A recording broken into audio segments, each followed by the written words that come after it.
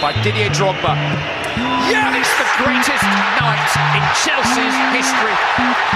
Champions of Europe at last.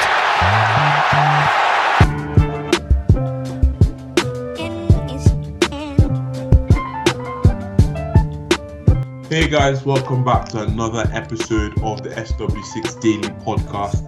In today's episode, we're going to be talking about Chelsea's 3-0 win against Burnley at Stamford Bridge. In today's episode, I'm joined by two guests. I'm joined by the Golden Generation merchant, who is Brian. Can you introduce yourself, man? Yeah, hello guys. It's CFC Brian, and I'm here today. Oh my God.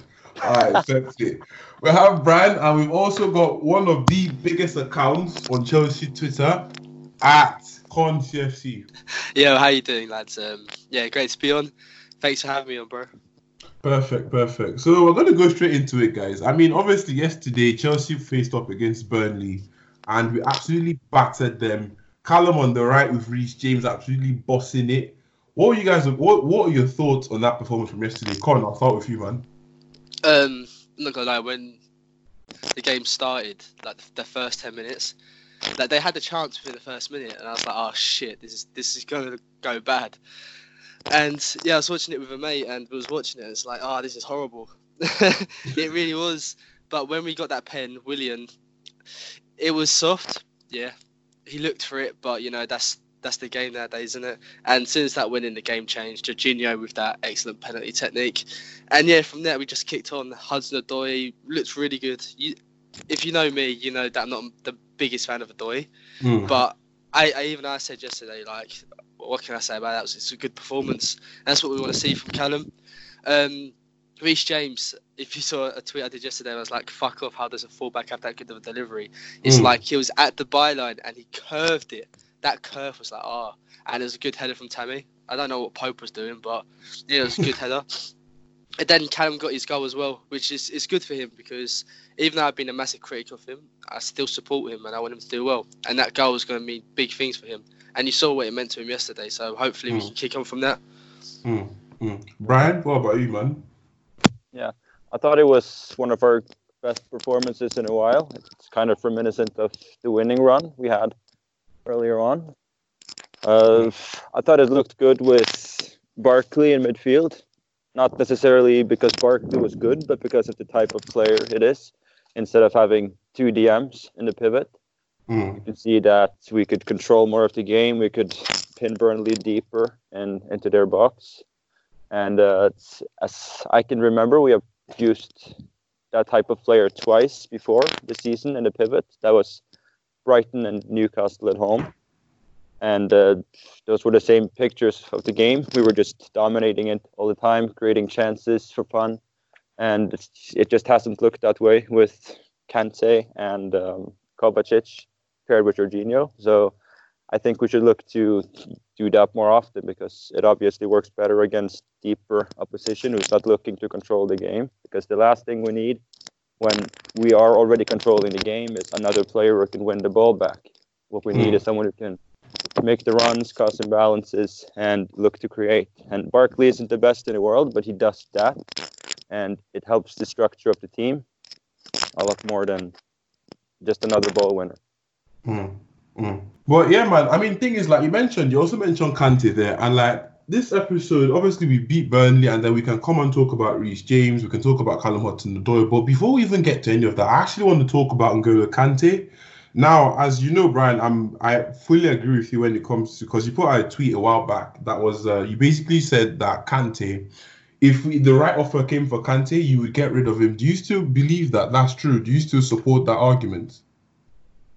Yes, I do, because obviously he's a world-class player and he's fantastic in certain games, like when you play in typically the big games where there's a lot more intensity and higher pressing from the opposition team, where we actually need someone to win the ball back and initiate the counter-attack and so on. He's very useful, but that is a vast minority of our games during the season, so we can do better than him in most games. So if we can get a huge offer for him and use that money on other players, I think we should do that, because it's better for us in general. I agree with you. I mean, Con, what do you think of that? In hindsight, that sounds good, doesn't it? N'Golo Kante, he's a special player. He's the best at what he does. And the reason I wouldn't sell him is because even though Brian does kind of have a point with that, is when have Chelsea ever sold a good player and spent that money wisely? There's no point selling Kante and then, I don't know, we buy another bum midfielder like a Drinkwater or something. Like, what are we doing with the Eden Hazard money? Like, we haven't replaced him yet, and we're looking at someone like Saha or Dembele. Like, what is that? Like, Dembele, but I don't think there's any problem with Dembele, though. But no, but that's the problem, though. It's like, Dembele's good, but that's all he is. He's just good. Like, we need that level more. I don't think he's better than Tammy. He's not going to like provide real competition for Tammy. Like, my man spent most of his time in the Scottish League. What do you mean? And like, his numbers in the French League ain't that much different to what Batshuayi was doing there. And we've seen what Batshuayi's like. I'm not dissing him, and I'm not saying he's bad, but I'm just saying we can do better. Who would you want to sign instead? Personally, I wanted Timo Werner, but that doesn't look like it's going to happen. Jovic loan deal maybe, because he's not getting a lot of time there. Test the waters with Martinez, maybe. Do you know, I wouldn't even be that opposed if we're going to go for someone who's not going to be like a main striker. It's just they're going to be their sort of like a backup. Jimenez, he's been doing a good job at Wolves. But yeah, I mean, thing is, like, honestly, for me, in terms of the actual striker, like, I keep on seeing all these funky names. I saw Gabigol. I said, this man plays for Flamengo. What the hell are we doing with this lad? Like, do you get what I mean? I see Dembele. Dembele is decent. But then, like, I was arguing with someone on Twitter yesterday. I was just like, if Chelsea's not going to sign a world-class player, because, like, people keep forgetting we can't get average players anymore. We already have youth players that have a lot of potential, yeah? And the thing is that if we're going to back the youth, then I might as well just use a youth player, wait like 2-3 years, now spend £60 million on another Bakayoko. Do you get what I mean? So with that being said, though, Brian, would you like be opposed to signing Dembele, or you reckon he'd be a good signing for us? I think it'll be a good signing because we already got Tammy. And I think Dembele, as Con says, compares him to Batshuayi. I think he's a lot more complete in the sense that he's actually contributing in a build-up play. Batshuayi can't. I saw in the last 4 seasons combined, he has created one big chance for his teammates in 4 seasons. That is just horrible. And so, yes, I think Dembele is more complete. And we already have a striker who is number 1. So it's not like we're looking for this main go-to guy. We have 2 players who are young, who got great potential, who can push each other and compete to a higher level than what our current options can do. Because now Tammy has to play everything because he's the only player who suits our playing style. Dembele does that more than what Batshuayi does and what Giroud does. So I want him. I want Varane more, but he is very unlikely to get now. And I'm scared that if we don't sign a striker now and something happens to Tammy, like an injury or fatigue, that we are going to miss out on top 4. And then suddenly the targets we can get in the summer, such as Sancho and maybe even other big players, will not be obtainable because we are not as attractive as what we would be if we finish in the top 4. I mean, think about that. That's the thing, though. Like, that's why we ended up signing players like Danny Drinkwater. In case, like, I don't need that anymore. I mean, Con, don't you reckon we could get someone from the youth ranks to sort that out? Because I'd rather wait till summer and get like our top transfer targets that are world class, that come in getting like Dembele. Like, I don't want to have to hop on YouTube or Google to find out all of these new signings that they keep mentioning. Do you get what I mean? Yeah, I understand that. Brian does make a good point, though. If Tammy gets injured, we're screwed because Giroud and Bats ain't it. That's not the answer. And Giroud's agent's been talking to Inter, so we don't know if he's leaving in Jan. But Dembele, Leon rejected, what was it, a 40-something mil bid? So how much are we going to have to pay for him? Like, that's not worth it. We could be looking like around 60 to 70 mil. Like, that's nowhere near his worth. Like, for 60, 70 mil, you could get someone better, 100%. And it just don't make no sense to me because this club is always 1 step forward, 2 steps back. All right, great. We're in top 4. We're in a good position for the rest of the season. We got our ban uplifted. This is the time to spend. We sold Eden Hazard. We'll get the Morata money end of the season. What about all the other players we sold? Our fucking money from Champions League, etc., etc. Why is this not being spent? Like, our stadium plans are being put on hold again. Like, so we have no reason not to spend on world-class talent. And if we put in a big bid, more than likely we could get someone because money speaks more than anything. Do you know what I mean? So I just don't understand it with this club. It's frustrating.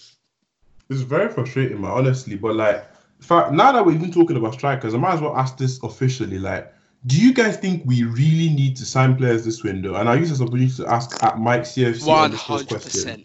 100%. He says, would you wait to the summer so we get better players but risk top 4? Con, you sound very strong about this. What do you think? I don't think we'll get top 4 without a few new signings, if I'm being honest. We're too inconsistent. Like, Burnley 3-0 was good, but that game could have easily gone another way because they had a couple of good chances when we was playing poorly. And it was, thankfully, we got the penalty and then their heads sort of dropped and we kind of picked up. We're just too inconsistent. And with the squad we've got now, they're too easily not motivated at times. Like, if you see against, like, the big games, we play really well majority of the time. But when it comes to the smaller games, we look like shit, let's be honest. And we need a few extra players in there just to, like, Tammy, like, he knows he's going to start a majority of games. So he knows he doesn't have to give 100% every time. I'm not saying he doesn't give 100% every time, but I'm just saying there's no competition there for him. Like, our wingers, for etc. Willian starts all the time. Like, I don't know what that's about, but he starts every single game. I swear to God that man has something in his contract. I'm confident. That's what Alex was saying. I don't believe that sort of thing exists. But, like, he clearly doesn't feel like there's competition there. Like, our centre-backs, like, nearly all of them are so complacent at times. Like, we need injection to the squad, and we've needed it for a while. But some people believe the youth setup we've got now is good enough, and I'm going to be honest, it's not for Europe. It's the reason why we couldn't beat Valencia in 2 games. It's the reason why we struggled against Lille both times with non-convincing wins. It's just not good enough. That's a scorching take, and I know Brian has something to say about that. Brian? Yeah, I agree with what he says, that we need more signings and that players are too complacent. But I have a question for you, Con. You say that we need to sign players to get top 4, and then you say that we need to sign world-class players. It's not good enough to not sign world-class players. What world-class players do you realistically think we can actually sign in January? Because I know that the club is looking to sign quality instead of signing the 2nd, 3rd, 4th, 5th target. And that's why we are actually not signing anyone yet, because those targets aren't available until the summer. Like, for example, Jadon Sancho and Timo Werner, who are our number 1 targets, they aren't obtainable in January because their clubs aren't letting them go. And we have actually tried to get them in January, but it's not possible, so we have to wait. So we do need to sign someone, you say, and we need to sign world-class players, but do you really think it's possible to get those players in January?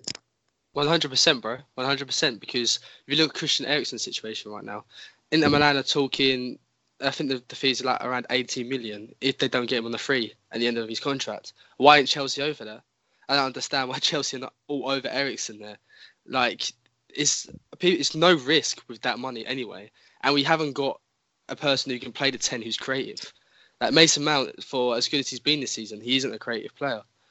And we're heavily reliant on fullbacks and wingers to create. So Christian Eriksen's a great example. I know people slander me for this, but CH is another one. Who can play on the wing, who can play as the 10. I'm not running this yet, and then not on this podcast. But I'm just saying, I'm not going to get into it too much, but it's just another example of a player who's of a good quality. He's tested in Europe, who Chelsea could possibly get in January. So that there are players out there, but Chelsea just seem to say is Sancho, because the Werner links, whether you want to believe it or not, is not Chelsea's priority target, because I've been told by a few people that Chelsea are nowhere even close to signing Werner. So it just seems like Sancho's the only one the club's looking at, and every other player they're just not really giving much interest in. And they're just looking at half-assed players like Dembele. That's what I'm saying, man. But please, we're not going to drive any left-footed compilation merchant agenda on this podcast, yeah? I don't need that. We're not talking about that man, because obviously I don't rate him at all. Sorry, that's my opinion. He's just a compilation merchant. But now, honestly speaking, I reckon in terms of actual signings for this January, though, like overall, like you guys are saying we can sign world-class players, but then that's what happened with players like Torres. You know, not everybody can actually just come into the Premier League in January where there's a lot of pressure to perform and just start performing. So, like, when you say we can get world-class players, and like you said, reliable people have told you, and reliable have also told me that the club aren't looking at any massive players. So, do you think it'd be a step in the wrong direction to get all these mediocre players to plug holes till the summer? Right. Yeah, Yeah, anyone. Yeah, yeah, go on. yeah. Mediocre players, yeah, obviously, but I just think of like players like Van Dijk who went in January. Now, you mentioned Torres, but come on, Torres came off that injury and was never the same. So I think that's a bit of a, it's not really a good example to use there. But I don't know, Koulibaly's just sitting there unhappy at Napoli.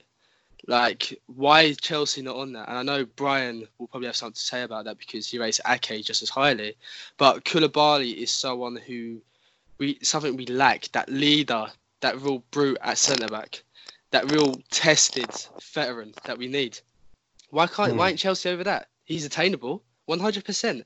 The fee might be high, but that's what happens with world class players. You pay the money, and they repay you by getting you European football. Do you know what I mean? Okay. And now that you mentioned Koulibaly, actually, that's a nice segue into like the next question from @footballjames_, and he's saying, who would you sign for centre back? And he says, we all know Brian's answer, but how about Con? Con, you've just mentioned Koulibaly. Brian, do you think Koulibaly will be a better signing than Ake for this January? Be a better signing? Yeah. No, Why? but everybody knows that. I think Ake is better. Really? Yeah, but you haven't read my article, Con.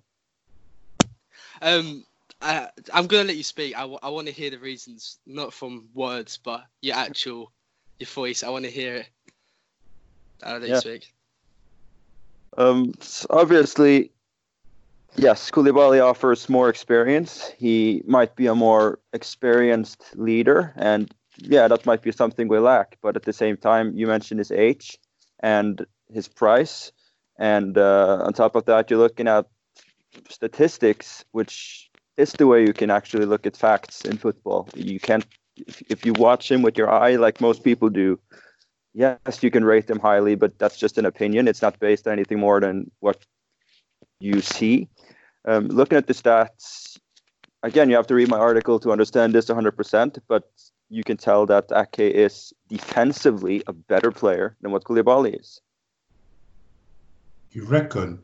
Now, honestly, the thing with this Ake and Koulibaly thing, because I saw you guys going back and forth on the timeline quite a few times, but then obviously I didn't say too much. Thing is, I think Ake is a good footballer, but he's not going to take our defense to the next level the same way Van Dijk fixed up Liverpool's problems. Obviously, Ake is not on the level of Van Dijk, right? But at the end of the day, I just feel like Ake is a £40 million signing. You know, that's a lot of money. I mean, this current window is not too much, but then I feel like Koulibaly will be a lot better because he still has like what he's 27, right, or 28? I think he's 28, 29. 28, 29. I reckon he can do it. Like, I think he'll be a better signing, you know, for at least the short term, the next 3 or 4 years. I mean, Brian, don't you think so? What do you mean?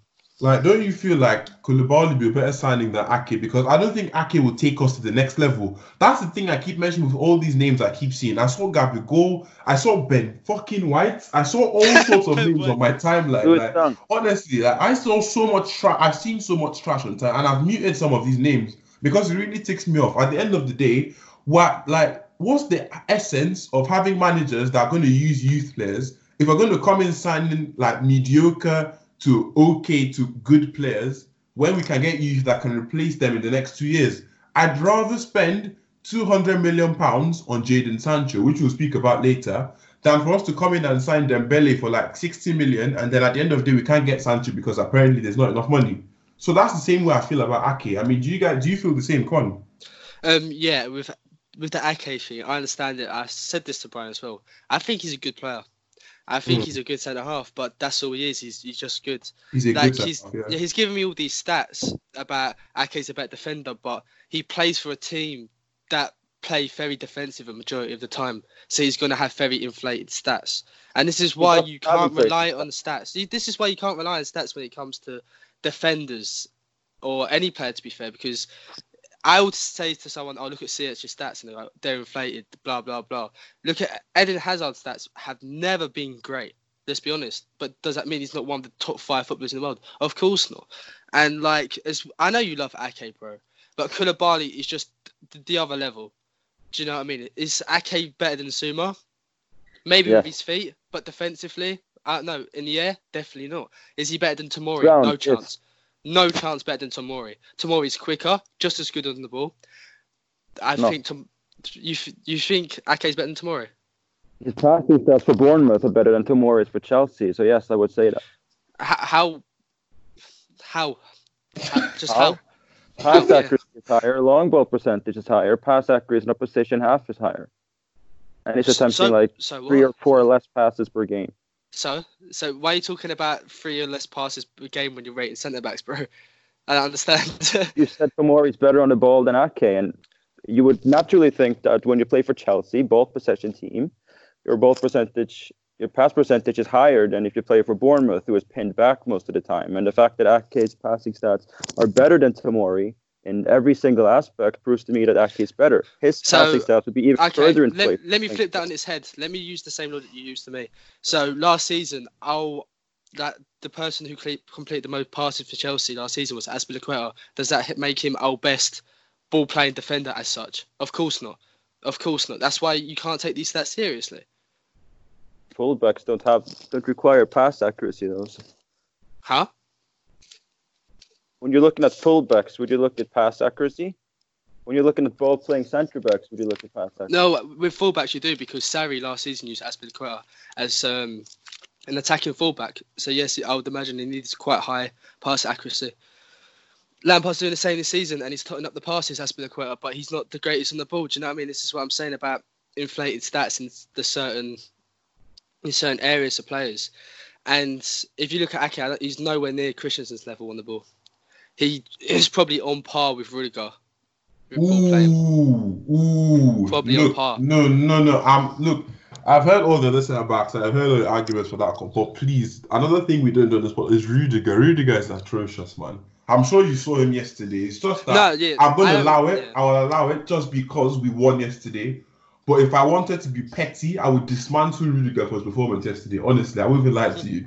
But now I feel like, to put him on Rudiger's level is a bit low, to be fair. No. I'm not putting him as overall. I'm saying on the ball. He's similar. Yeah, on the ball, he's similar to Rudiger. I'm not saying overall. I'm saying on the ball. Brian, are you going to take this? All you have to do now you can use the eye test to look at the player. You can look at the composure. What was the last Bournemouth game you watched, Brian? Curious. What was the last Bournemouth game you watched? The last game Ake played, Liverpool, when he went off injured. And before that? So do you watch Bournemouth like regularly, week in, week out? Oh, I watched Ake when they played for Chelsea, and I usually watch around probably 10 Bournemouth games. I watched them every time they played the top teams and occasionally otherwise. And it's undeniable that Ake is composed on the ball, that he is safe, that he's a good player, that he's got a lot of potential. He's reminiscent of Christensen in that way. And you see Rudiger and Suma, and to a degree Tomori, not as much as the two others, but they look clumsy on the ball. Yes, they might have a decent pass accuracy, but it's not natural. They're not naturally gifted players. They're not composed enough on the ball. And Ake is. And to compare him to Rudiger in that aspect, I think is just wrong. I think it's fairly similar, to be fair. If you want a ball-playing centre-back who's decent and just a bit better than Ake, why don't you just go get Romagnoli? Because Milan won't sell Raiola as his agent. Chelsea don't deal with him. I prefer Romagnoli ahead of Ake. Oh, you do? Realistic. Okay, then. So, I'm going to bring up a hypothetical. So, assuming we had... So, Con, so just to get this clear, your ideal centre-back signing for either January or the summer would be Koulibaly? Yeah. Koulibaly would be ideal. So, where would you rank him among... Do you reckon he'd step in and be automatically Chelsea's best centre-back? Yeah, I'd imagine so. And that's why you pay the money. All right, so Brian, do you reckon Ake would walk into Chelsea's back line and be the best centre-back? Yes, I do. You think so? Yeah. So why don't you want Koulibaly in the squad? Have I said I don't? Oh, so you would?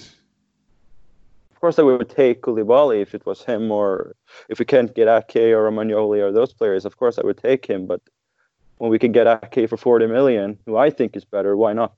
Why would you sign a player that's more than twice as expensive? I don't even rate highly. Now I'm just trying to clarify, like, because like you sound like I'm trying to get where you're coming. So you prefer? Okay? If you had both of them on the plate, you would rather have Ake than Koulibaly? Yes. Oh, okay. Con. I just don't understand that. I don't understand that because you keep going back to stats, right? And you say the eye test. Anyone who uses the eye test will see Koulibaly's the better centre back. Ake's what, 5'0". We struggle from set pieces anyway. Christensen has more aerial, like, they call it like aerial wins than Ake does, and Chelsea fans absolutely hound him for not being physical enough. I rate Christensen very highly, and if you listen to, like, if you look at my tweets or you listen to Alex's podcast, you see I rate him highly. But he gets ridiculed every week by fans, even when he doesn't play. Oh, he's not physical enough. He's blood this, he's that. Why would you want Ake then, who's worse in the air than he is? Yeah, he might be a bit stronger, and he might be able to like withstand the barge from like a physical centre half here and there. But I don't see much difference between him and Christensen at all. I really don't. And why would you put someone like Ake in Chelsea's defence when we struggle so much from crosses? And I love Kepa, but he's not a commanding keeper. So we need our centre-backs to do sort of an extra work in that sense when, like, aerial ball comes into the box. So why does Ake come in and will be our best centre-half? In that situation, it's beyond me, bro. I don't see what you're saying. I respect you, but I don't see what you're saying there. I really don't. Well, you're saying amount of aerial duels won? Christensen wins more. Yeah, that might be the case. But, I mean, you look at the percentage of the aerial duels they're in, because amount of aerial duels doesn't really tell the whole story, because that's too much of a variable. You look at the amount of the percentage of how many they win. That's the way you can look at who's the best and who's not. And in the last 2 seasons combined, which is what I compared in my article, Christensen has won 51.5%, I believe, of his aerial duels, and Ake had won 52%. Last season, Ake won 54% of his aerial duels. Koulibaly, in a less physical league, won 55%. So how does he solve the issue? Because in Serie A, there's not as much crossing as there is in the Premier League. No, but yet he wins more aerial duels per game. He's contesting more aerial duels, and he's winning pretty much the exact same amount. He wins just over half. You're talking like it's a lot. He just wins just a tiny bit over half of his aerial duels. If my man's coming against a Benteke or even Calvert-Lewin, he's not winning them aerial duels. Why is Koulibaly? Because he's big, he's strong. That doesn't mean anything. Many tall players struggle in the air. And Koulibaly isn't one of them. Koulibaly wasn't one of them. He has never won more than 59% of his aerial duels. Virgil van Dijk has never won less than 73%. So how does he compare to him? Now, this is what annoys me, right? Because when people compare centre-halves, stop comparing to Van Dijk, because that guy's a freak of nature. He is hands down the best centre-half in Europe. He's like the best. So when people compare to Van Dijk, it's just silly. That guy is on another level to everybody right now. Arguably the best centre-back we're going to have in the next 5 years. So don't compare to him, because it's like me saying Hudson-Odoi is. No, let's be honest. Van Dijk is great. When I watched him against Chelsea this season, I just look at how he defends, his positioning, everything, and you're just thinking, wow, it just takes your mind away. Anyway, not get on to that, but I don't want people comparing Koulibaly to Van Dijk and saying, oh, he'll come in and make the same effect, because he probably won't. Van Dijk's a special case. But he'll come in and he will get structure to that defence more than anything. That's the important thing. That voice. Yes, really good to voice. But himself, he's a bit clumsy. He's a bit reckless. Like, he wasn't great against Burnley yesterday at parts. Christensen really did cover him at times. I think Koulibaly is it just brings that presence more than Ake would. And I'm not saying Ake is a bad player at all. I'm not. But I'm just saying that's not what we need when we've got players like Christian and Tomori who are very similar and probably both have higher ceilings. That's just my opinion. I have a question. Do you think Koulibaly is reckless? Reckless? I mean... Sorry? He's asking if you think Koulibaly is reckless. Is he a bit reckless? Yeah, a little bit. But that's the thing, though. Like, difference between reckless and clumsy, though. There's a difference between being a bit reckless and being a bit clumsy. And that's how do you describe clumsy? Like, if you're clumsy, what do you do often? You I get think booked. Rudiger is clumsy. I think David Luiz is clumsy. That's Rudiger. clumsy. You know what I mean? That's clumsy. That's what, if you ask me, that's the definition of clumsy. But the thing is, like, Brian, honestly, I back Ake as well. But at the end of the day, I just feel my problem with Ake is not that he's not good enough to play for Chelsea, because you can bring in all the different stats on the planet. But at the end of the day, I don't see him taking us to the next level. Do you know what I mean? I don't see Ake getting any better than he currently is. And the level at which he's at the moment, I don't see him improving the squad that much more. Do you get what I mean? The thing is, at the moment, we have so many good youth players like Tomori. He's better than Tomori right now, definitely. But in the next couple of years, Tomori is going to be a really good centre-back, I reckon, a good Premier League centre-back. But then I just feel like, if you ask me, he does take it to the next level. And he's not, like, aggressive enough. We don't have that aggressive centre-back. Do you understand what I mean? That's just how I feel about the entire discussion, though. But, like, I mean, you guys can just, I mean, does anyone have anything else to say about this discussion? Because I want to move on. I just want to say, like, regardless what people, like, if anyone listens to this or etc., like, we all as fans have players we like a lot. My guilty pleasure is probably CH. Brian's looks like to be Ake. Pretty sure, Demi, yours is going to be, I don't know, a player people don't really rate, but you love him. So we've all got that player, right? Jorginho for life, fam. Come on, Jorginho's class, bro. Nobody's saying he's shit. I was backing that man last season when they all dismantled him. Same, bro. Same. But like, we all have these players, and it don't make us any. I don't know. It doesn't make us stupid. It's just that we have preferences and we have favourites. And yeah, if you don't agree with like Koulibaly or Ake, like, you're more than welcome to. We're not forcing it down your throat. It's just, do you know what I mean? It's our opinions and our favourites. That's what I want to say. Brian, just to round off. I agree. Not everyone can have the same opinion.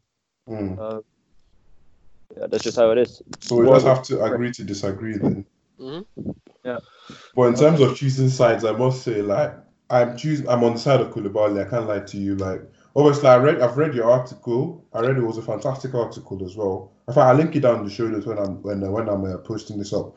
But then at the end of the day, I just feel like Ake doesn't take us to the next level. That's why I keep saying with all these signings. Like, I mean, Ake is a popular. We know Ake simply because he used to play for Chelsea.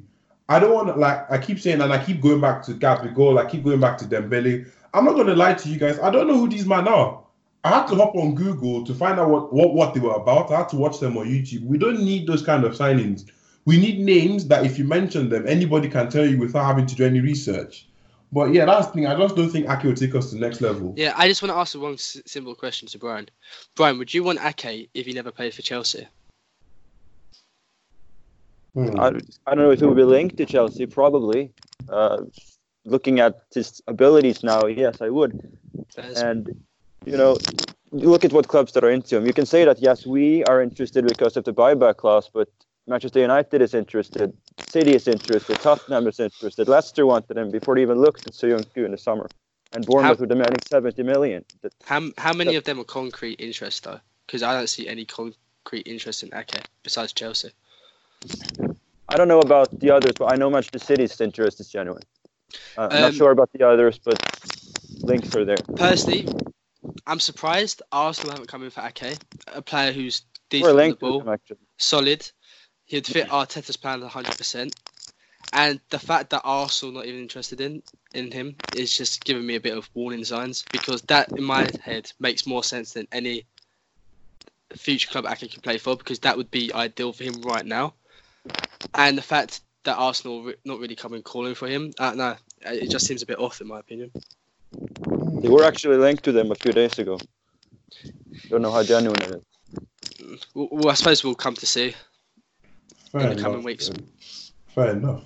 All right, so, I mean, now that we've spoken about Nathan Ake and all the defenders, I want to move to the left-hand side of that back line, because on the right-hand side, we have an absolute beast in Reece James. And like I said this thing in June, or was it July? I said it time ago that Reece James, for me, is the only generational talent we currently have at Stamford Bridge. Obviously, a lot of people back Odoi, and I love the man. He looks fam. Now he's really, really good, and he has potential to be a really great winger. But generational is Reece James. And the thing is, on that right-hand side, I think it's starting to set. Like, the mold is starting to set with Callum and Reece James on that right-hand side, but the left-hand side is lacking.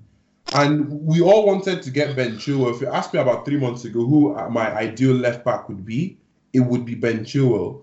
But recently, I'm sure you guys saw the stats yesterday, Later asks, with Chilwell's lackluster performances recently, who should Chelsea sign? Who should our number one left-back signing be in the summer and why? Con? Yeah, just to touch up on the Chilwell, I also wanted Chilwell, and I'd still like Chilwell. I like him. I'm not going to write him off because he's been going through a rough period. He's still only 22. I like Chilwell, and I still wouldn't be opposed to that. But another one who I'm really surprised he still plays where he does, and that's Telles. I don't see why he's still there. I really don't understand. That's someone who I'd like, Telles. Very good attacking wise anyway. People mentioned Grimaldo. At first, I didn't know much about him. I'm not going to lie. I don't watch Benfica religiously. But when people started talking about him, obviously your interest grows. And I watched him. And he's good to an extent. But his height, was he 5'5"? That worries me. In the Prem, at least. Especially how we suffer from balls into the box. But I wouldn't be opposed to Grimaldo. But I don't know. Telles would be the one for me. Chilwell, Telles, Grimaldo are the three names we should be looking at. But knowing Chelsea, I don't know who would probably get Alonso for another 2 seasons. Most likely, let's be honest. Oh dear Lord. I mean, Brian, what do you think? Do you agree with Con here? Were you ever a fan of Ben Chilwell, or would you take Telles at Chelsea? If I was to pick one player at left back, I would pick Telles because I think he's the best player there is. He's almost like a Reece James in attack with his crossing, so that would be great to have. But he's also actually very solid in defense, and he comes with the experience and won't be that expensive. So he would be my number one target. Personally, I'd take Chilwell as well, but yeah, he's a very good player. But I think we definitely can do better, like Telles. But if Telles is unobtainable, and maybe Luka Dean, who's playing for Everton, I would definitely take Chilwell because I think he's a good fit with the squad as well that we're trying to build, and he's definitely not a bad player just because he's going through a rough patch, like Hans said. Would you take Digne over Chilwell? I think it's a 50-50 for me. I think Digne is better in attack. Chilwell slightly better in defense. I'd have to agree. I agree with both of you actually, but then I mean I think Digne will be a lot better because, or no, even maybe Telles as well, because the thing with Lampard is that obviously Reece James can defend really, really well, but I think the reason why we all love him so much is because of how well he crosses the ball in. And that's so fundamental to how Lampard plays. You know what I mean? He doesn't like to play through the middle the way Sarri used to do, like the build-up of Jorginho at the base and all of that. He likes to go, he can go in the middle or he can go down the wings. And we need fullbacks that are effective, not Emerson and Alonso. I mean, I do hope Emerson can pick up some form because I watched him while he was at Roma and he showed some sign. That guy was elite at Roma, man, honestly.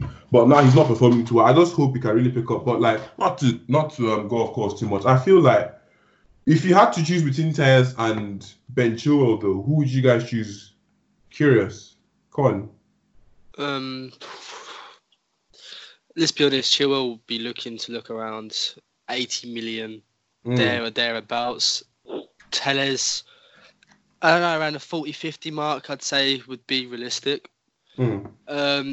At least with Chilwell, you've seen him perform in the Prem. But I don't know, it's something about Telles, right? We've been linked with him a few times throughout the years. I'd like to see him end up at Chelsea one day. If you saw his agent, he said like 3 years ago, Telles will play for Chelsea one day. So I'd like to see that because as much as I like Chilwell, I like a lot of Leicester boys, to be fair. Maddison, I like Vardy, I like Sinachi, whatever, the centre-back. I like a lot of that Leicester team. But, yeah, I'd probably say Telles because how Lampard wants to play, we need someone who's very good going forward. And as for how good Chilwell is, Telles is just that much better going forward. Fair enough. Brian, who would you choose? Yeah, like I said earlier, Telles is my number one choice. I would obviously pick him. I don't think he's worse than Chilwell is defensively. He's far better in attack, and he's got that little bit more experience, played in the Champions League, and like Constance as well would be a lot cheaper. So I think that's a no-brainer for me. But then you have to think that he hasn't proven himself in the Premier League. We have seen many highly rated players, especially South American players, come to the Premier League and then just flop completely, or you never know. So of course it's a little bit more of a risk in that sense, but at the same time you pay a lot less. So I just prefer Chilwell. No, tell us. Cheers. Fair enough. I mean, and now that you guys are actually speaking about price, we have a question from Literally Marvelous. So this man, he has been in my mentions recently because I said I was having a battle with I don't know if you guys know at Mediano Era. I don't know if you guys know that account, but yeah, basically what happened is I said that I would rather pay a lot of like £150 million for Jadon Sancho than take up Chukwueze at Villarreal. So Literally Marvelous is asking, should Chelsea be spending 150 million British pounds on Sancho when there are cheaper options like Chukwueze and other areas to improve? Brian? I want to sign Sancho. Of course, I'm a little bit biased towards him because, again, I rate him so highly. But there's a reason to that. I think he's a future Ballon d'Or contender. Childhood fan of the club. I mean, he goes so well with the rest of the group. He would be the perfect signing, the Eden Hazard replacement. I'm not sure we can say the same for Chukwueze. Again, he hasn't delivered that good results for Villarreal. Yes, he's a raw talent, but you're looking to replay. You're looking to get goals. You're looking to replace Hazard, and he just it's too much of a risk to be spending £70 million, which is still a lot of money, on him. You'd rather spend £150 million on a player that has actually proven himself more, and that will be a good fit with the group, because you don't know that with Chukwueze.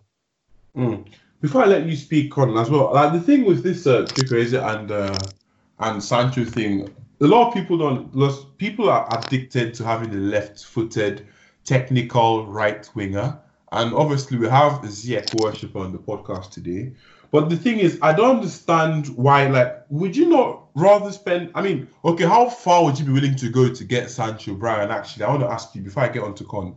How far? Like, what's the maximum you'd want to spend on Sancho? Because I feel like even £200 million, that's a lot of money. It's a lot of money, but like, I mean, 200 million, that would never happen. But I reckon if we went to like 170, 150, I'd be perfectly fine with signing Sancho, because I think he's on 9 goals and 9 assists, or 10 goals, 10 assists this season already. And this man is 19 or 20 years old.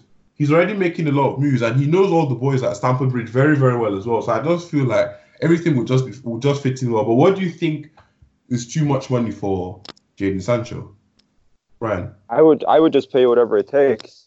But like I said, I'm biased towards him. I just want him here. It's not my money. So for me, they can pay £1 billion. I don't even care. Ooh. Obviously, that's not going to happen. That's a new stadium, mate. That's I wouldn't pay £1 billion, but you get what I'm saying. Yeah, I get what you mean. I mean, Con, I've kept you quiet for too long. What do you think? Yeah, Sancho. I don't know how to pronounce that Donny's name, but Chukwueze. Yeah, Chukwueze. When people started mentioning him to me, I was like, "Who is this guy?" Yeah, same here. I was like, "Who is this guy?" So I looked him up. I was like, "Okay, I can see what people are hyping about. He's raw, and I'm fed up with Chelsea and raw talents right now. Yeah, like we have a youth academy for a reason. That's where we get the raw talents from. Unless you are, I don't know, a top raw talent, and I mean top. There's no point in buying like that anymore, because we're starting to use that youth academy. So Sancho should be the guy. And the thing is with Sancho, if we spend a lot of money on him, regardless of how he performs at Chelsea, there's always that resale value there because of his age. So even if he does flop, I'm not saying he would, but if he does, we could still sell him for a decent amount if we ever did. So it's not as risky as some say. But then again, how realistic is it? Because Manchester City are the favourites to sign him back if he comes back to the Premier League. Like, they're monitoring him nearly every day. Well, if I'm not wrong, they're monitoring him every day and keeping close contact with Sancho, because that's who they see. If Sane leaves, that's their replacement for him. And you know what? If Sane leaves, I wouldn't be opposed to Chelsea getting him. Ideally, if you said to me Sancho or Sane, I wouldn't really know how to answer that because I really love Sane. I rate him highly. And he's not too old as well. He's like 25, isn't he? Yeah, and I think he's younger than that. Is he? Yeah, I'm not too sure how old he is, but I think he's younger than 25, bro. I think he's just turned 24. Yeah. Oh, okay. But Sancho, he should be the main guy we go for. But yes, players like CH and all that, I love. And you say about the left footed, I don't think really it's about the left footed. I just think it's a chance of a person liking the player and he's left footed. So that just comes into the argument. And the money these days, it doesn't matter. I think that was the question you asked anyway. But the money these days doesn't really matter, especially after we've got loads to spend. If we was on a fairly tight budget and it's like we buy Sancho and nobody else, then yeah, I can see why people say get someone a bit cheaper. But we can afford to get Sancho and other players, so I don't know why that's going to be a problem. But yeah, Sancho should be the guy. I don't see why he shouldn't be. But whether Chelsea can get him, that's another question completely. So that's one thing I also want to ask you guys. But this is my question as well. And but I want to ask, like we said, you guys have both said that let's do whatever it takes to actually get the players that we want. So whatever it takes. I mean, I don't know about you guys. Whatever it takes to get Werner, whatever it takes to get Sancho. Those are the two names that everybody in Chelsea community can agree on signing. Do you know what I mean? Everybody seems to want those two players. But I feel if we come in and sign like Dembele for 60 million or 50 million, whatever they're asking for, we come in and sign Nathan Ake for 40 million or 50 million, or I don't know if you guys have looked at Twitter today. There's another name I just saw on my TL that's really pissing me off. A new centre back that we're trying to sign apparently. Have you guys had a look at Twitter today? Do you know his name? Diop. Lewis Dunk. Is it Diop? Not Diop. It's another one, a brand new, different, another one entirely. I'm trying to see if I can find it real quick. But now let me just. Oh, what? Lewis Dunk, Brighton. Yeah, Lewis Dunk. Yeah, 50 million from Brighton. Oh God. You see what I mean? I don't think there's anything to that though. No, I don't think there's anything to that. But this is the pain in the transfer window because you just see all the rumours. You see a lot of ITKs on TL. And it gets annoying because Dunk is never gonna happen. So whoever tweeted that they're off their nut. I'm sorry, but they're off the nut. That's never gonna happen. So why they're bringing that name onto the board? I no idea at all. But yeah, man, that's what I'm saying. But as you got one of them too, that's 110 million pounds, man. Because we're looking at signing a striker for 50 million as a backup to Tammy Abraham, who was free. I don't understand the argument there. And I obviously understand why you guys said, oh, in case he gets injured and all that. But do you still think we'd be able to go out and splash 200 million on a Sancho or something? Because I just feel this is why I keep saying that if we're going to back the youth player, let's take it to the end. I'll be really pissed off if we keep on bringing out players from the academy and we still come out signing people like this Lewis Dunk, whatever his name is, or Gabby Go, or whoever, all these random people that I've never heard of in my life. Do you get what I mean? So do you guys still reckon we could sign all those type of players in the summer? Anyone can go for it, by the way. Yeah, we should be signing more expensive players. No, I'm saying I'm just trying to say that with all these mediocre signings, do you think it would prevent us from signing a Sancho or a Virgil in the summer? I think if we sign a winger like Saha, for instance, I don't think it's going to stop us from going for Sancho, but I think it can stop Sancho from coming here if it's too much competition. Because, obviously, even though he's a good player, he doesn't want to compete with 3 other superstar wingers. So, yeah, but I don't think it's going to stop us. It might stop us from paying as much, but I still think we're going to be interested in him.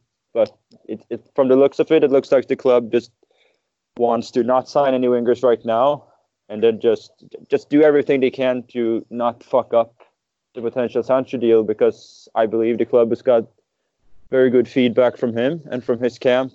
Obviously, on Alex's podcast, Frank Khalid said that his father said that Chelsea was the ideal club for him, so obviously they're aware of that, the connections with the players. Chelsea has had positive talks with him and with Dortmund, so I think that deal can happen, and I think the club just is not looking to do anything to fuck up those plans. And I think they're very careful with the striker position as well, because because of the Valna situation. I mean, Con, what do you think of this whole thing, man? Yeah, I don't know. It's been a problem with Chelsea for a while, signing the wrong players when we've got the money to sign the ones we need.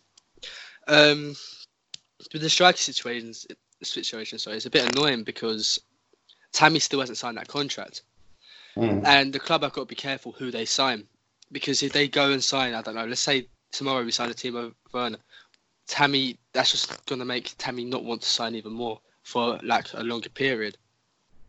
And you can thank Hudson-Odoi for this, by the way. Just want to put that out there. You can thank Hudson-Odoi for this. For fucking up this is not an agenda. This is just facts. He's fucked up the wage structure at this club. We've had a great wage structure for a long time. We haven't really been tricked into paying players more than they should be getting. And the fact he's earning so much, how can Tammy I don't agree with Tammy not signing a contract. This is Chelsea. This is the club you love. Sign the damn thing. But at the end of the day, he's been performing in the Prem. He's been one of the better players this season for Chelsea. So why should he accept less than Odoi? Why should he? Like, people say, Odoi's got more potential, which is probably true, but he's been doing it on the pitch and he's proved himself. Anyone else in that situation would be doing the same. So I just want to say thanks to Hudson-Odoi for doing that. But, everyone kisses his ass, even though he wanted to leave this club and etc., etc. But we won't get into that. I'm over that. Can I just say something? What's that, bro? In Chelsea's defense, in the Hudson-Odoi contract situation, there was the interest from Bayern, who was offering him about the same in wages. So if you wanted to keep him, you had to pay him that much. Tammy doesn't have that interest. He's got a lot more years left on his contract. I still think he'll get that same wage, but, you can defend Chelsea giving Hudson-Odoi. It's not like he held Chelsea to ransom, because he had that offer from elsewhere. And obviously you have agents and so on that will push towards getting the same money. And I don't think 120k a week is that bad. For a 19-year-old who's unproven, I think it is, considering in the terms of things of not other considering the contracts. Circumstances. Would you let him go to Bayern instead of giving him that much? You're asking me. I've been supporting Chelsea ever since I could walk. Like, my whole family's Chelsea. And if a player puts in a transfer request, you can fuck yourself. That's just my opinion. That's just my... if you don't want to be at this club, you can go. No one's bigger than the club. Especially a 19-year-old who hasn't proven herself. Like, I get a lot of stick for... I don't give him abuse. I would never give any player abuse. But for a lot of things I've said about Odoi. But at the end of the day, I support Chelsea. I don't support the youth. I don't support this. I support everything at Chelsea, but Chelsea is what I support, and nobody's bigger than that. Even like an Eden Hazard or fucking John Terry. John Terry, my idol. If he did some fuckery like that, I'd be saying the same thing. Do you know what I mean? And yeah, I can see why Chelsea gave him the contract, but Odoi played for that contract. Do you know what I mean? He knew what his camp knew what he was doing, and people say, "Oh, it was Odoi's camp and not him." Well, he makes the final decision. Do you know what I mean? And he didn't want to sign that. He handed in the transfer request. He was flirting with Bayern.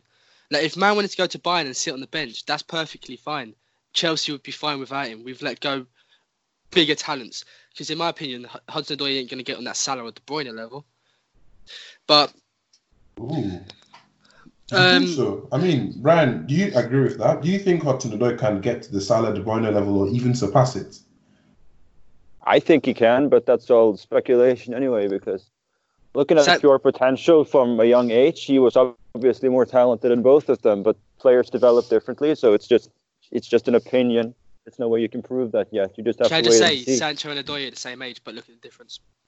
Yeah, but Hudson-Odoi was just as big a talent as Sancho was. Look at the circumstances there. You have Sancho going to Bundesliga and getting regular playing time, and you have Hudson-Odoi who was stuck on the bench, if even that, was sorry, and got a 5-month injury. Yeah, obviously, he's not going to be at the same level. Sarri told us Odoi wasn't ready yet. And I feel we kind of seen that this season with Odoi, and Lampard's taking his time with him as well. And everyone was giving stick to Sarri, saying, "Oh, you should play him X, Y, and Z." But all that did was put more pressure on Cal himself. Like, with all the crap I've just spoke about him, I still like him. He's still a Chelsea player, and I support him. What he's done is done now. I'm still kind of pissed off, I'm not going to lie. And hence why I might have a little bit of agenda, but I'm trying to let that go.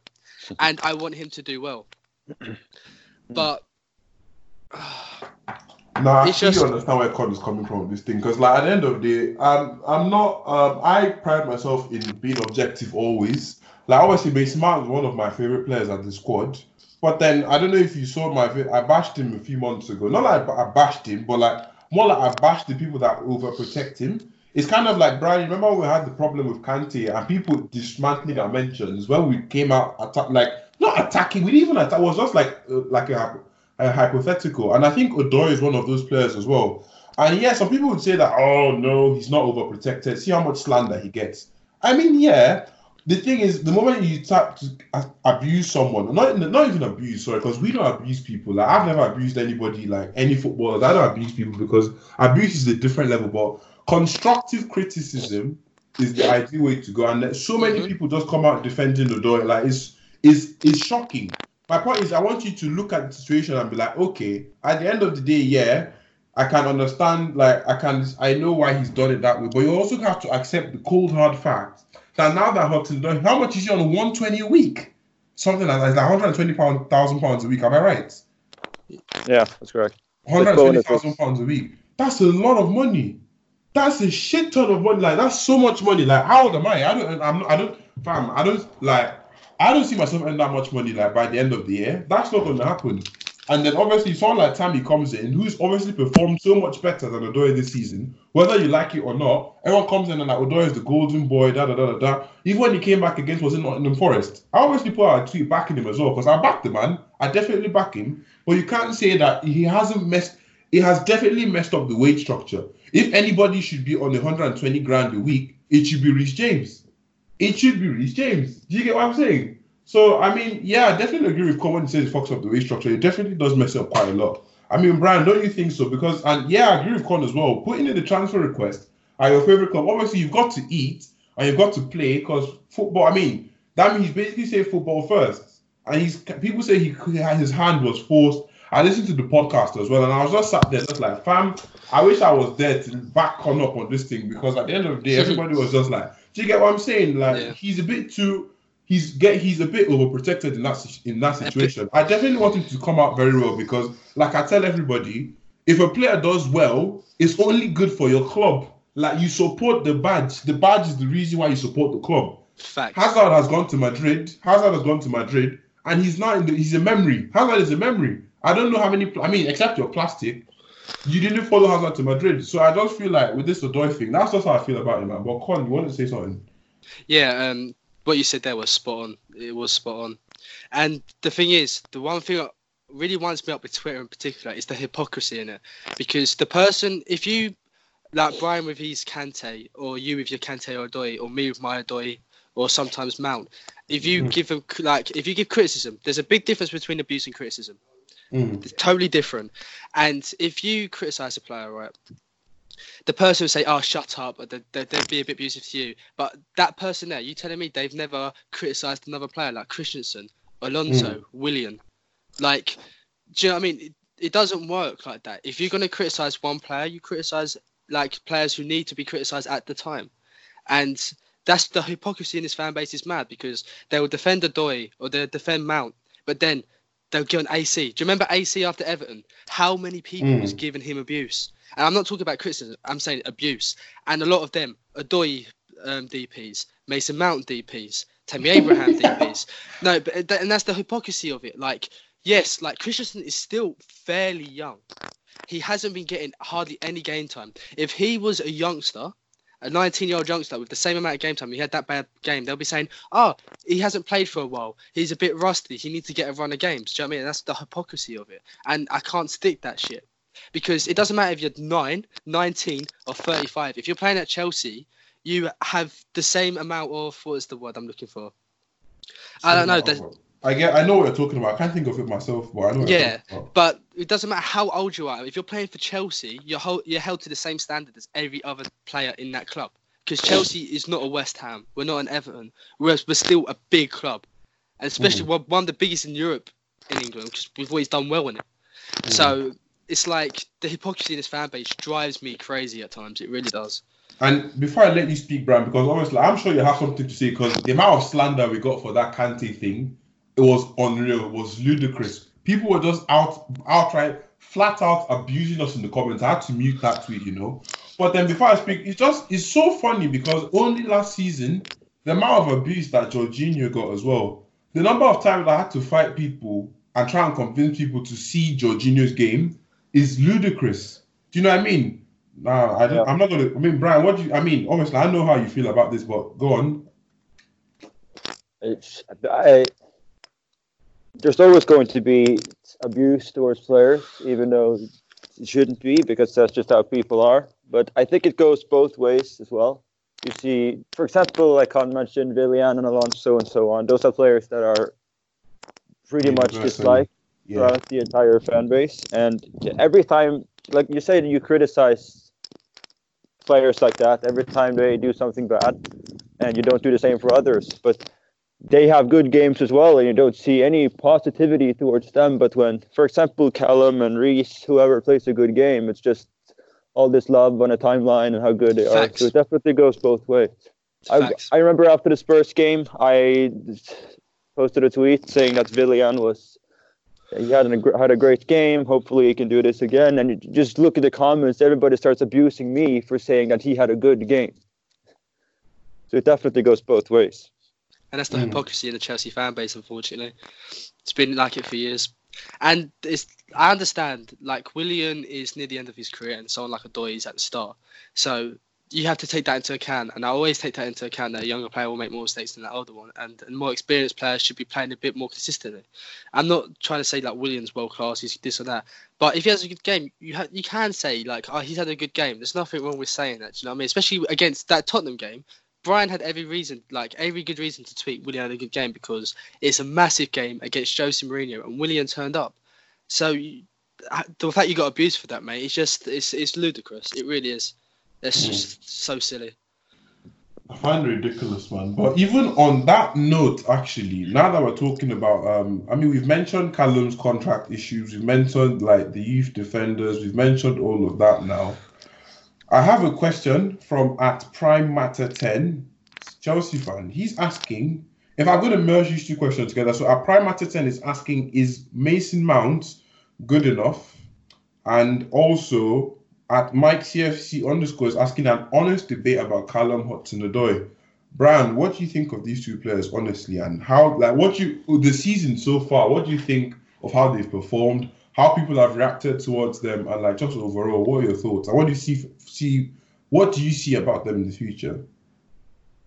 A lot of people are criticizing Mason Mount because he's not creative and so on, and he's inconsistent. But again, like Con says, he's at the start of his career. He's 20 years old, to 21 yesterday or so. But he's young.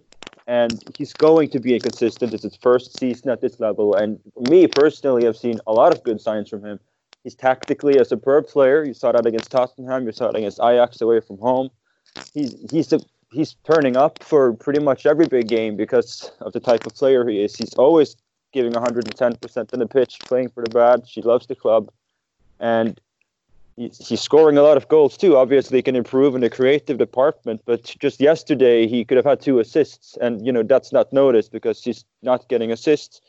I think when people are looking at creativity, they're looking too much at number of assists instead of how much they create.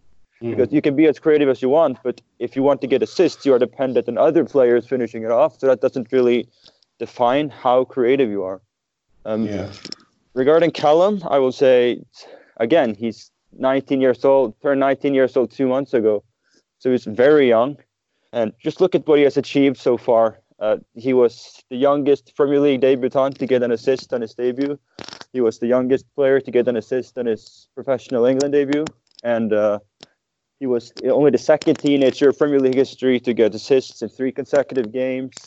Youngest goal scorer in European competition last season at the age of 17, 18.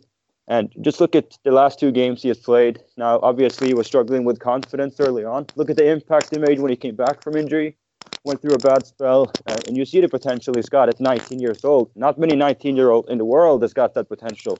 So you have to just support him and give him time. I agree that I can see Con's point of view where, with the transfer request and the wages and all that, but that doesn't take anything away from the player he is, how good he is, the talent he has. And yes, we shouldn't hold him to the same standards as Willian, because Willian is older, he's more experienced, he's supposed to be one of the leaders, one of the consistent performers, and Callum is, you have to just think that he's going to be inconsistent because of his age, because of his experience, and of course the injury plays a big part to that. But yes, I do think he's going to be a world-class player, and we just have to support him. Con? With Mason Mount, I've been critical of him at times, but it's positive criticism, so I say.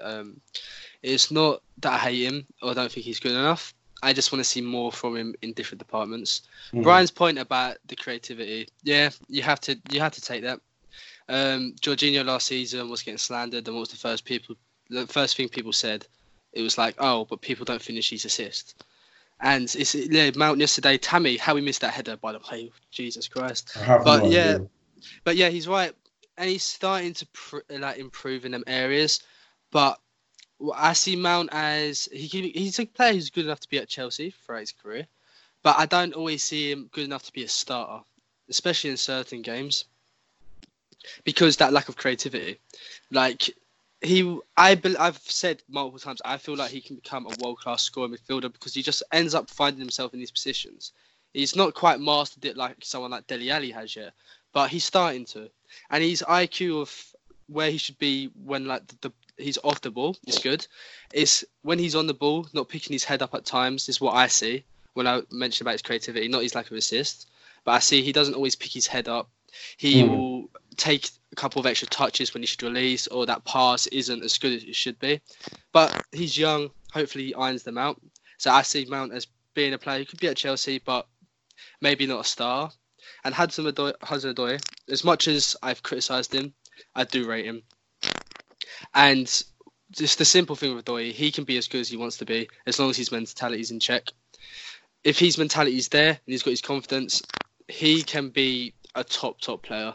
But I worry for his mentality more than anything. I don't deny he's got talent. That mentality there for me seems to be a bit of a problem with Odoi. I'm happy to forget the transfer request, the wages, because he's starting to improve now. We're starting to see what Odoi is a bit about. Yesterday, he was fantastic. I even tweeted, he's starting to silence doubters like myself. So we just need that consistency from him.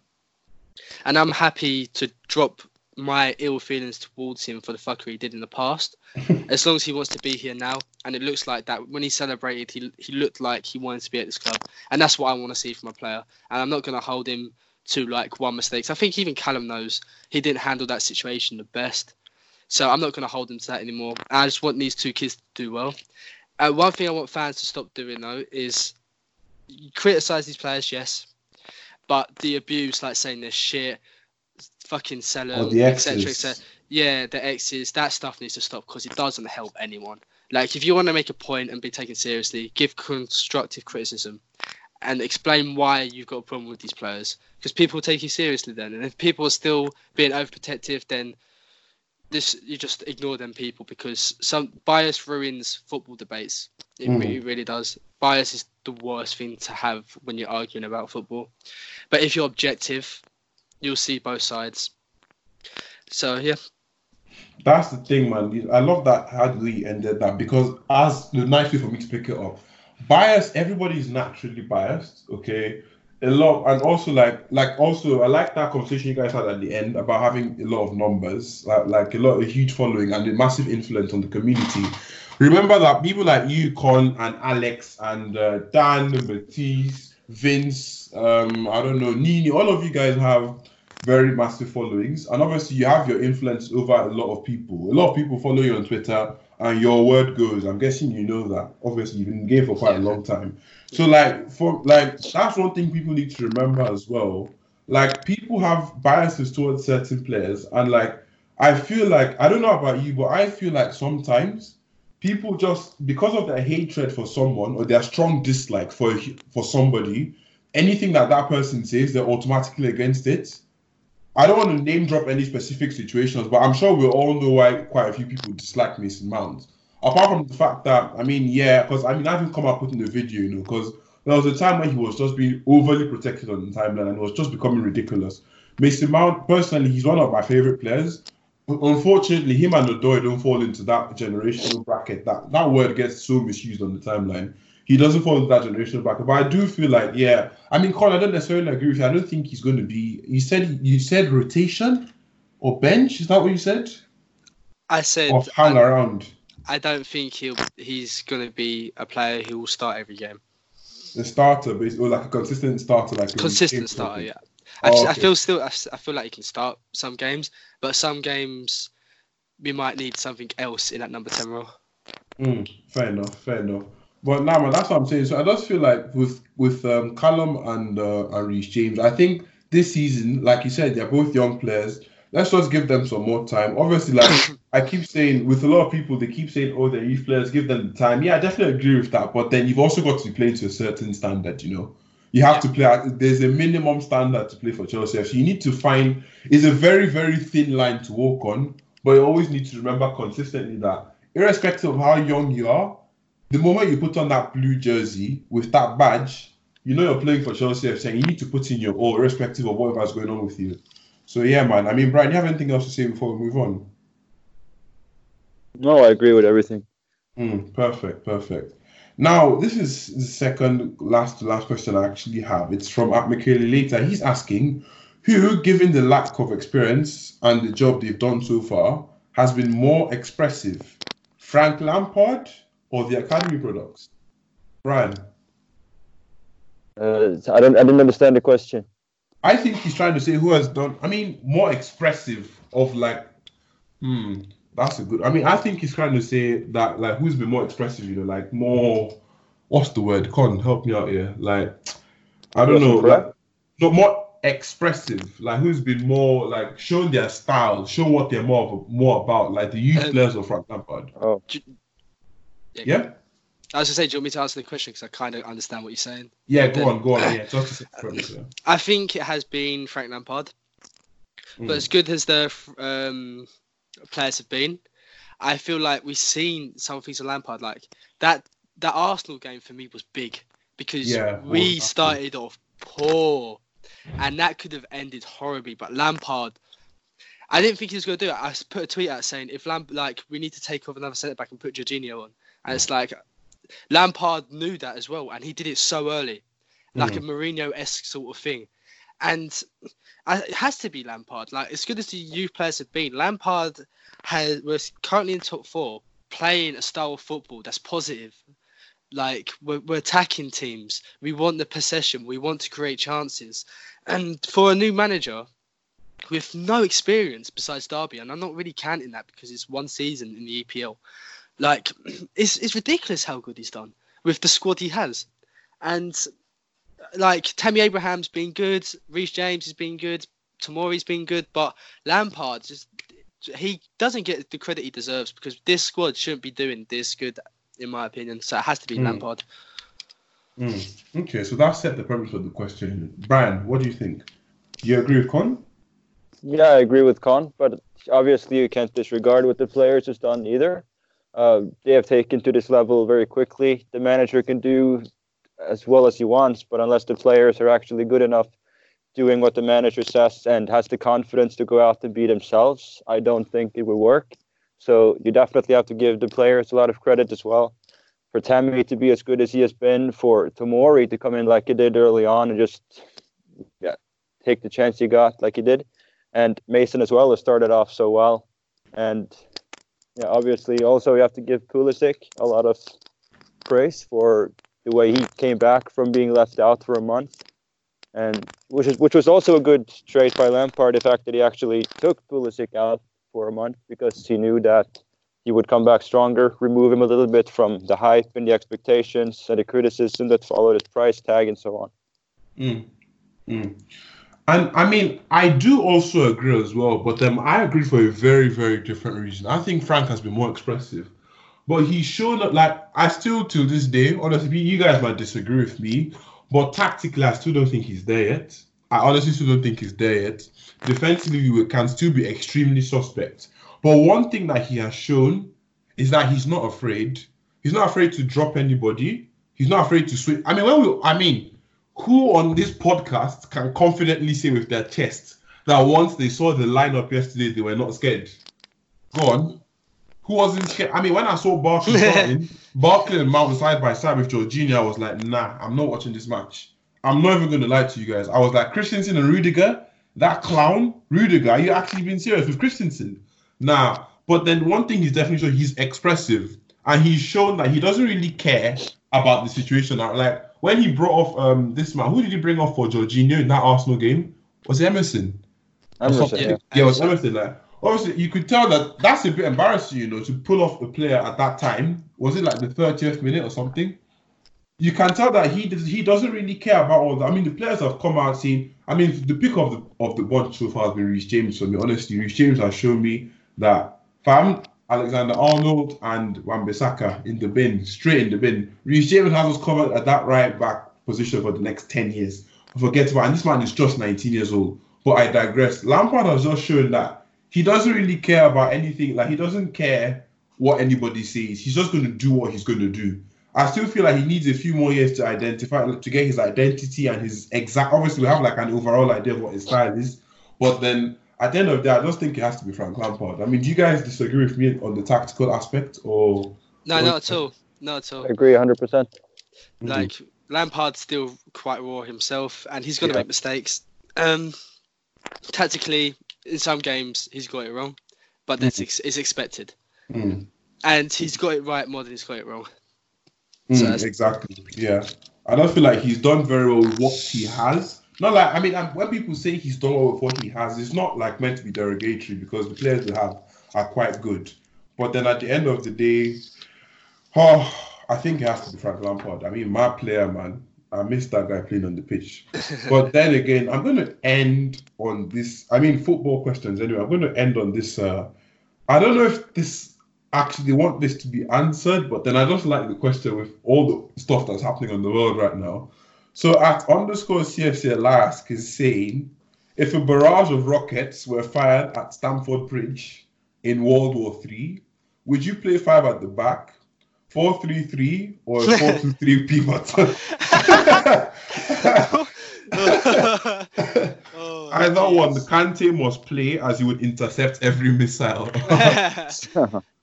So I don't know if this is a serious question based on formation or anything in terms of favorite formation, because I'm sure we all have. I feel like I know what everyone's choice would be, but then let's just go for it. Con. So what, are we answering the nuke question or are we answering the formation? I think the formation one. I think that's what we're going to Okay, the formation one. Okay, 4-3-3 any day.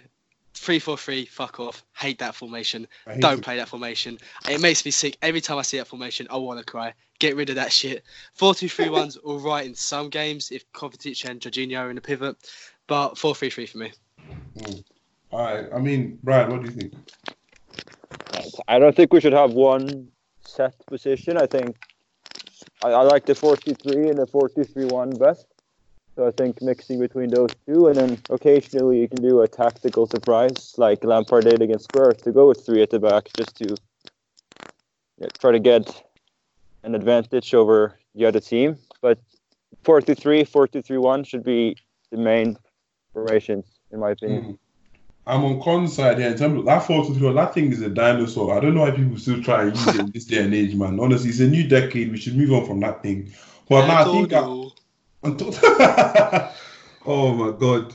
But now, man, like I said, I also agree with Brian as well. We shouldn't have the one constant formation because I don't know if you guys saw Fabregas's Q&A on Twitter and how someone asked him about Sarri's formations and how he died with his ways. I don't want Lampard to be like that. I want him to be relatively flexible with his formations. When it comes to starting formation, and we're like, okay, Chelsea is turning up to play some football. I'm not trying to adjust for any opponents. I'm trying to see that midfield, that 3-4-3-3, man, with Ruben ahead of it. That's what I'm looking at. But then overall, I just feel 4-3 my go-to formation. But he should be able to come out play 4-4-2 if need be. I'm trying to see what he's doing, man, because he's still a new manager with new tactics. So let's see how that goes. But those are the footballing questions done. Do you guys have anything else you want to say before we move on? No. I just want to say, it's good to have more than than the one formation. I just think 4-3-3 should be the one. It's the main one, and then 4-2-3-1. And if we have to, if we really have to, the fucking 3-4-3. But yeah, 4-3-3 for me is the one that works the best. All right, man. That's perfect. All right. So before we end this podcast, actually, so the tradition we have on this podcast, in case you guys haven't ever gotten to the end of an episode, is anytime we have on new guests, which both of you are. Thanks for coming on once again, because things are about to go a bit south, I think. But we usually try to get to know our guests a bit better. So, you can say as much as little as you like, but can you guys tell us about yourselves? Brian, I'll start with you, man. What do you want to know? Like, what do you want to say? Obviously your name is Brian, so we know your name. Your Twitter name is Brian. I'm assuming that's your actual name, right? Yeah, that's correct. Yeah. So, what do you like? Can you tell what do you do? Like, what do you do with yourself? Like, are you like a student? Are you working? Like, anything you want, basically. How you became a Chelsea fan? Just tell us a bit more about yourself. I'm 22 years old. I'm not doing anything particular right now. On my spare time, I'm planning on taking up studies in the summer again to become an entrepreneur. Okay. And the reason I started supporting Chelsea, I'm not gonna lie, it was kind of like a glory hunter story. Back in 2004-05, because obviously I was very young. I wasn't really watching that much football, and so my friends was watching it, and Chelsea was winning the Premier League that season. So I watched a few games, and I just loved Lampard and Terry in particular. And since then, I just watched them every time, and I don't know. Sometimes you just watch a team and you just love it, and that was the first team I did that with, and I just stuck by that. Yeah. Okay, that's cool. Con. Well, my name's Bruce Wayne. I like fighting crime at night. Just as I was like, what? No, my name's Connor. Con for short. Country to belief, I'm just a Chelsea fan. I get a lot of things on Twitter where people think I think I'm above people and all that. That's nonsense. If you know me, yeah. You think of what? I didn't hear that. No, I'm saying a lot of people on Twitter think of me as someone who puts themselves above people, which is total nonsense. I'm one of the most straight up guys you'll meet. If you talk to me, I'll talk to you how you talk to me, basically. I'm just a Chelsea fan. I come from fucking family who supported Chelsea. I didn't have a choice in it, unfortunately. But to be fair, where I live, if I didn't support Chelsea, it'd probably be West Ham. So thank God it's Chelsea. South East London, mate. Bit the Londoner. But I'm just a straight up guy, really. A bit immature at times. I'm nothing special, honestly. I'm just a guy who is just lucky enough to have thousands of people listen to my opinions and interact with, and I feel blessed to have that. And I'm just grateful for every single one of them followers who backs, supports, interacts, even if you disagree, but you do it in a respectful manner. I appreciate that, and I'm honestly so humbled by it. Okay, man. Before we end and then sign off with everything, I'm not necessarily putting you guys on the spot, but then, Con, I'm going to ask you, I'm also going to ask you, Brian, as well. Can you give me, on Chelsea Twitter right now, because obviously we can see there's a lot of trash happening on Twitter, but then there are some gems hidden somewhere. So, Con, can you give me your favorite relatively known accounts and a favorite of like one of the smaller accounts that not everyone knows about, like maybe like sub 1,000 or something that you really, really like listening to? Okay. My favourite is going to be my boy at Football Chelsea. My guy. Love the kid. And them? I love him. If you don't follow him already, give him a follow. Great account. And relatively small. There's some hidden gems on Twitter. There's a lot. And I'm currently going on my following right now to see. I'm just going to quick fire a few names. Okay, let me just go through here. Sorry. Bear with me for 1 second. Sachiv's a great one. Great guy. Bit of a savvy cultist, but genuine. Who's that? I think he's at Green Chef or something. The Chief, great guy. I've been interacting with this Areza Balaga Sana, great account. I just want to give a quick view here. Captino, low key underrated. Always supportive, always down for a debate. He's only got 423 followers, which is beyond me because he's great. That Billy Gilmore account is great. Chelsea Extra. Yeah, that Chelsea Extra. I know they've got quite a lot of following, but they're really underrated. Honestly, really underrated. And so Football Chelsea's my guy. Newman Footy is the one everyone on Chelsea FT should be following. His content is the best by far in terms of looking at the game at a tactical standpoint. If you're not following him, follow him right now because he's honestly brilliant. And I learn off him nearly every day. So, yeah. Okay, that's fair. Brian? Yeah, I don't really have like a set favorite account, but I could take the top 3 off the top of my head. Obviously, Matisse. Okay. And Care for Youth and Alex Goldberg. I just like how it's no agendas, there's no bias, everything is straight on. No agenda. Con, nah, you sent me there with that sound, fam. But nah, I mean, Brian, sorry to cut you off. I'm actually dead. For fuck's sake. I mean, but Brian, what are you saying, bro? We're listening to you. What are you talking about? Nah, I mean, when you said Alex Goldberger, you said like, and Con, I don't know what the hell he did. But whatever he did, he just laughed at the fact that he said Goldberg doesn't have No, Goldberg. It wasn't at Goldberg. I did that noise too. Goldberg, I love the guy. I love him. I would put him as like my favourite, but the guy is like the biggest guy on fucking Twitter already. He doesn't need my shout out, but yeah. Wait, so who was that for then? Carefree Youth and No Agenda. That's just not true. It's just not true. I'm sorry. I'm not going. I mean, I love Carefree Youth as an account, so I'm not even going to get into that. Yeah, I mean, Brian, continue, carry on. No agendas. I thought you laughed at the bias part. No, it's just Carefree Youth and Sarri's not really. Oh. Yeah, but we won't move on to that. Yeah, I was more thinking about players though, and then not managers. I was thinking of players too. Former managers. I have an agenda against Conte as well because of what he did, but.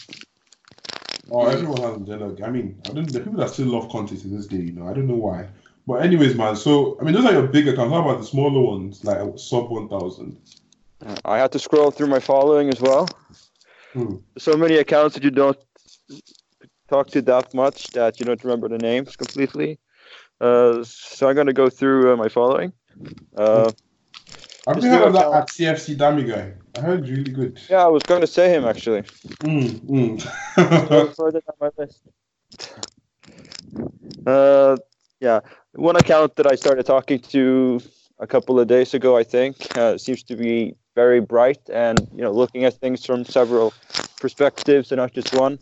This guy called Neil Chakravarti, I think it's from California, and let me see, Brian James. It's another good account that's talking to every now and then. Oh, okay. Actually, sorry to call you guys right off there. I've had the last question in, but this one will take up to 10 seconds, literally. He's asking, are you guys related, possibly separated at birth? Well, I don't know, Brian, are you... Who said that? At American Hulis. You guys related? Huh?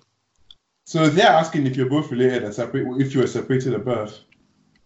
Who? American Who? I was sending the DMs, but I don't know whose account is. Who is related? If you and Con are related. Oh, we're the same guy. We're just speaking with different accents. Oh my god. Dual personality. Dual personality. Oh, comedy like that guy from You on Netflix. But anyways, yeah, guys. So thank you so much for coming on to this podcast. Really, really appreciate it. Really, really appreciate it. Where can we find you guys on Twitter? In fact, what am I saying? You guys should be plugging me, not the other way around. But yeah. So I mean, I'll leave their apps down below. Thank you guys for coming on once again. Do you guys have anything else to say before you hop off? Anybody? We ache for acne. We what? We ache for acne. I don't even hear something like that. But yeah, guys, thank you so much for coming on. So I'll catch you guys in the next episode. All right, bye-bye. Okay.